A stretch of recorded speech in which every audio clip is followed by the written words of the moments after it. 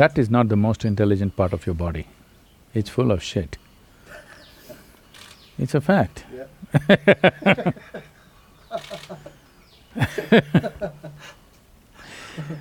It's not the most intelligent part of your body.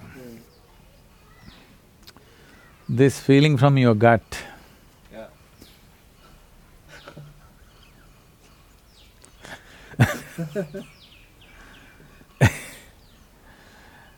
has come because when you're faced with a certain level of indecisiveness, Yeah. fear will come. When fear comes, it begins to function in your gut because fear and bowel movement are very connected. That's why we say shit scared. They're very connected, I'm telling you. So, when a indecisiveness and a little bit of trepidation or fear enters you, there will be movement in your belly. Don't think it's an intelligent movement. But at the same time, when a certain amount of fear means you perceive danger, when that comes, you become alert. When danger is there, a whole lot of people experience lot more alertness than they ever know in their whole life. Did you ever crash your car or motorcycle or at least fall off a bicycle? Yeah. So if you're just about to crash something or you're just about to fall off the roof, those few moments when you thought you're going to fall, if you fell maybe you wouldn't live, but when you thought you're going to fall, those few moments you will see, they will live up in your memory like this, always.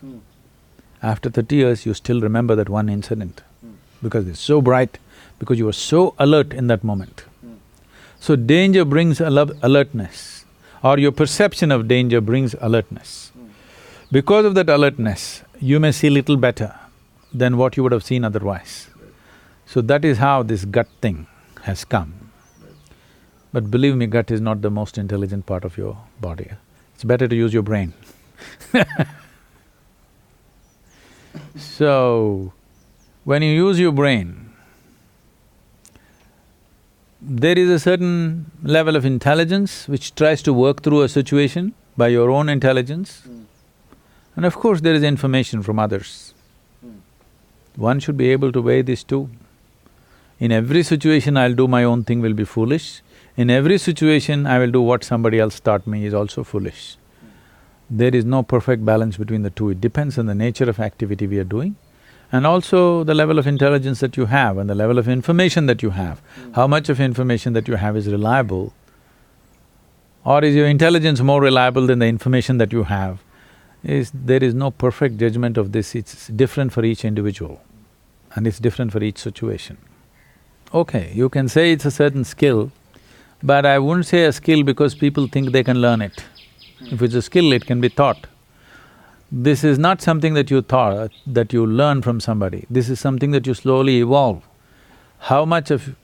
to what extent is your intelligence more reliable than the existing information? This is something that you arrive at your own judgment. For me, in my life, whatever information comes, I just first dismiss it and just look at it from my own intelligence. If my own intelligence is not able to find its way, only then I look at the other information. Because I don't want to clutter myself with that information and prejudice my intelligence of looking at it in a particular way. I want to simply look at everything the way it is. If it doesn't work, if my intelligence is not sharp enough, doesn't have a way to pass, then only I look at other people's information. Everybody need not follow this mode. It's individual and it's different for each situation.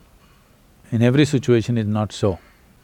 When I'm driving in a strange country, usually it's a lady's voice and the GPS if she says turn left, I turn left, turn right, whatever she says. I don't use my intelligence. Okay. So it's a judgment that you make depending on the area of function.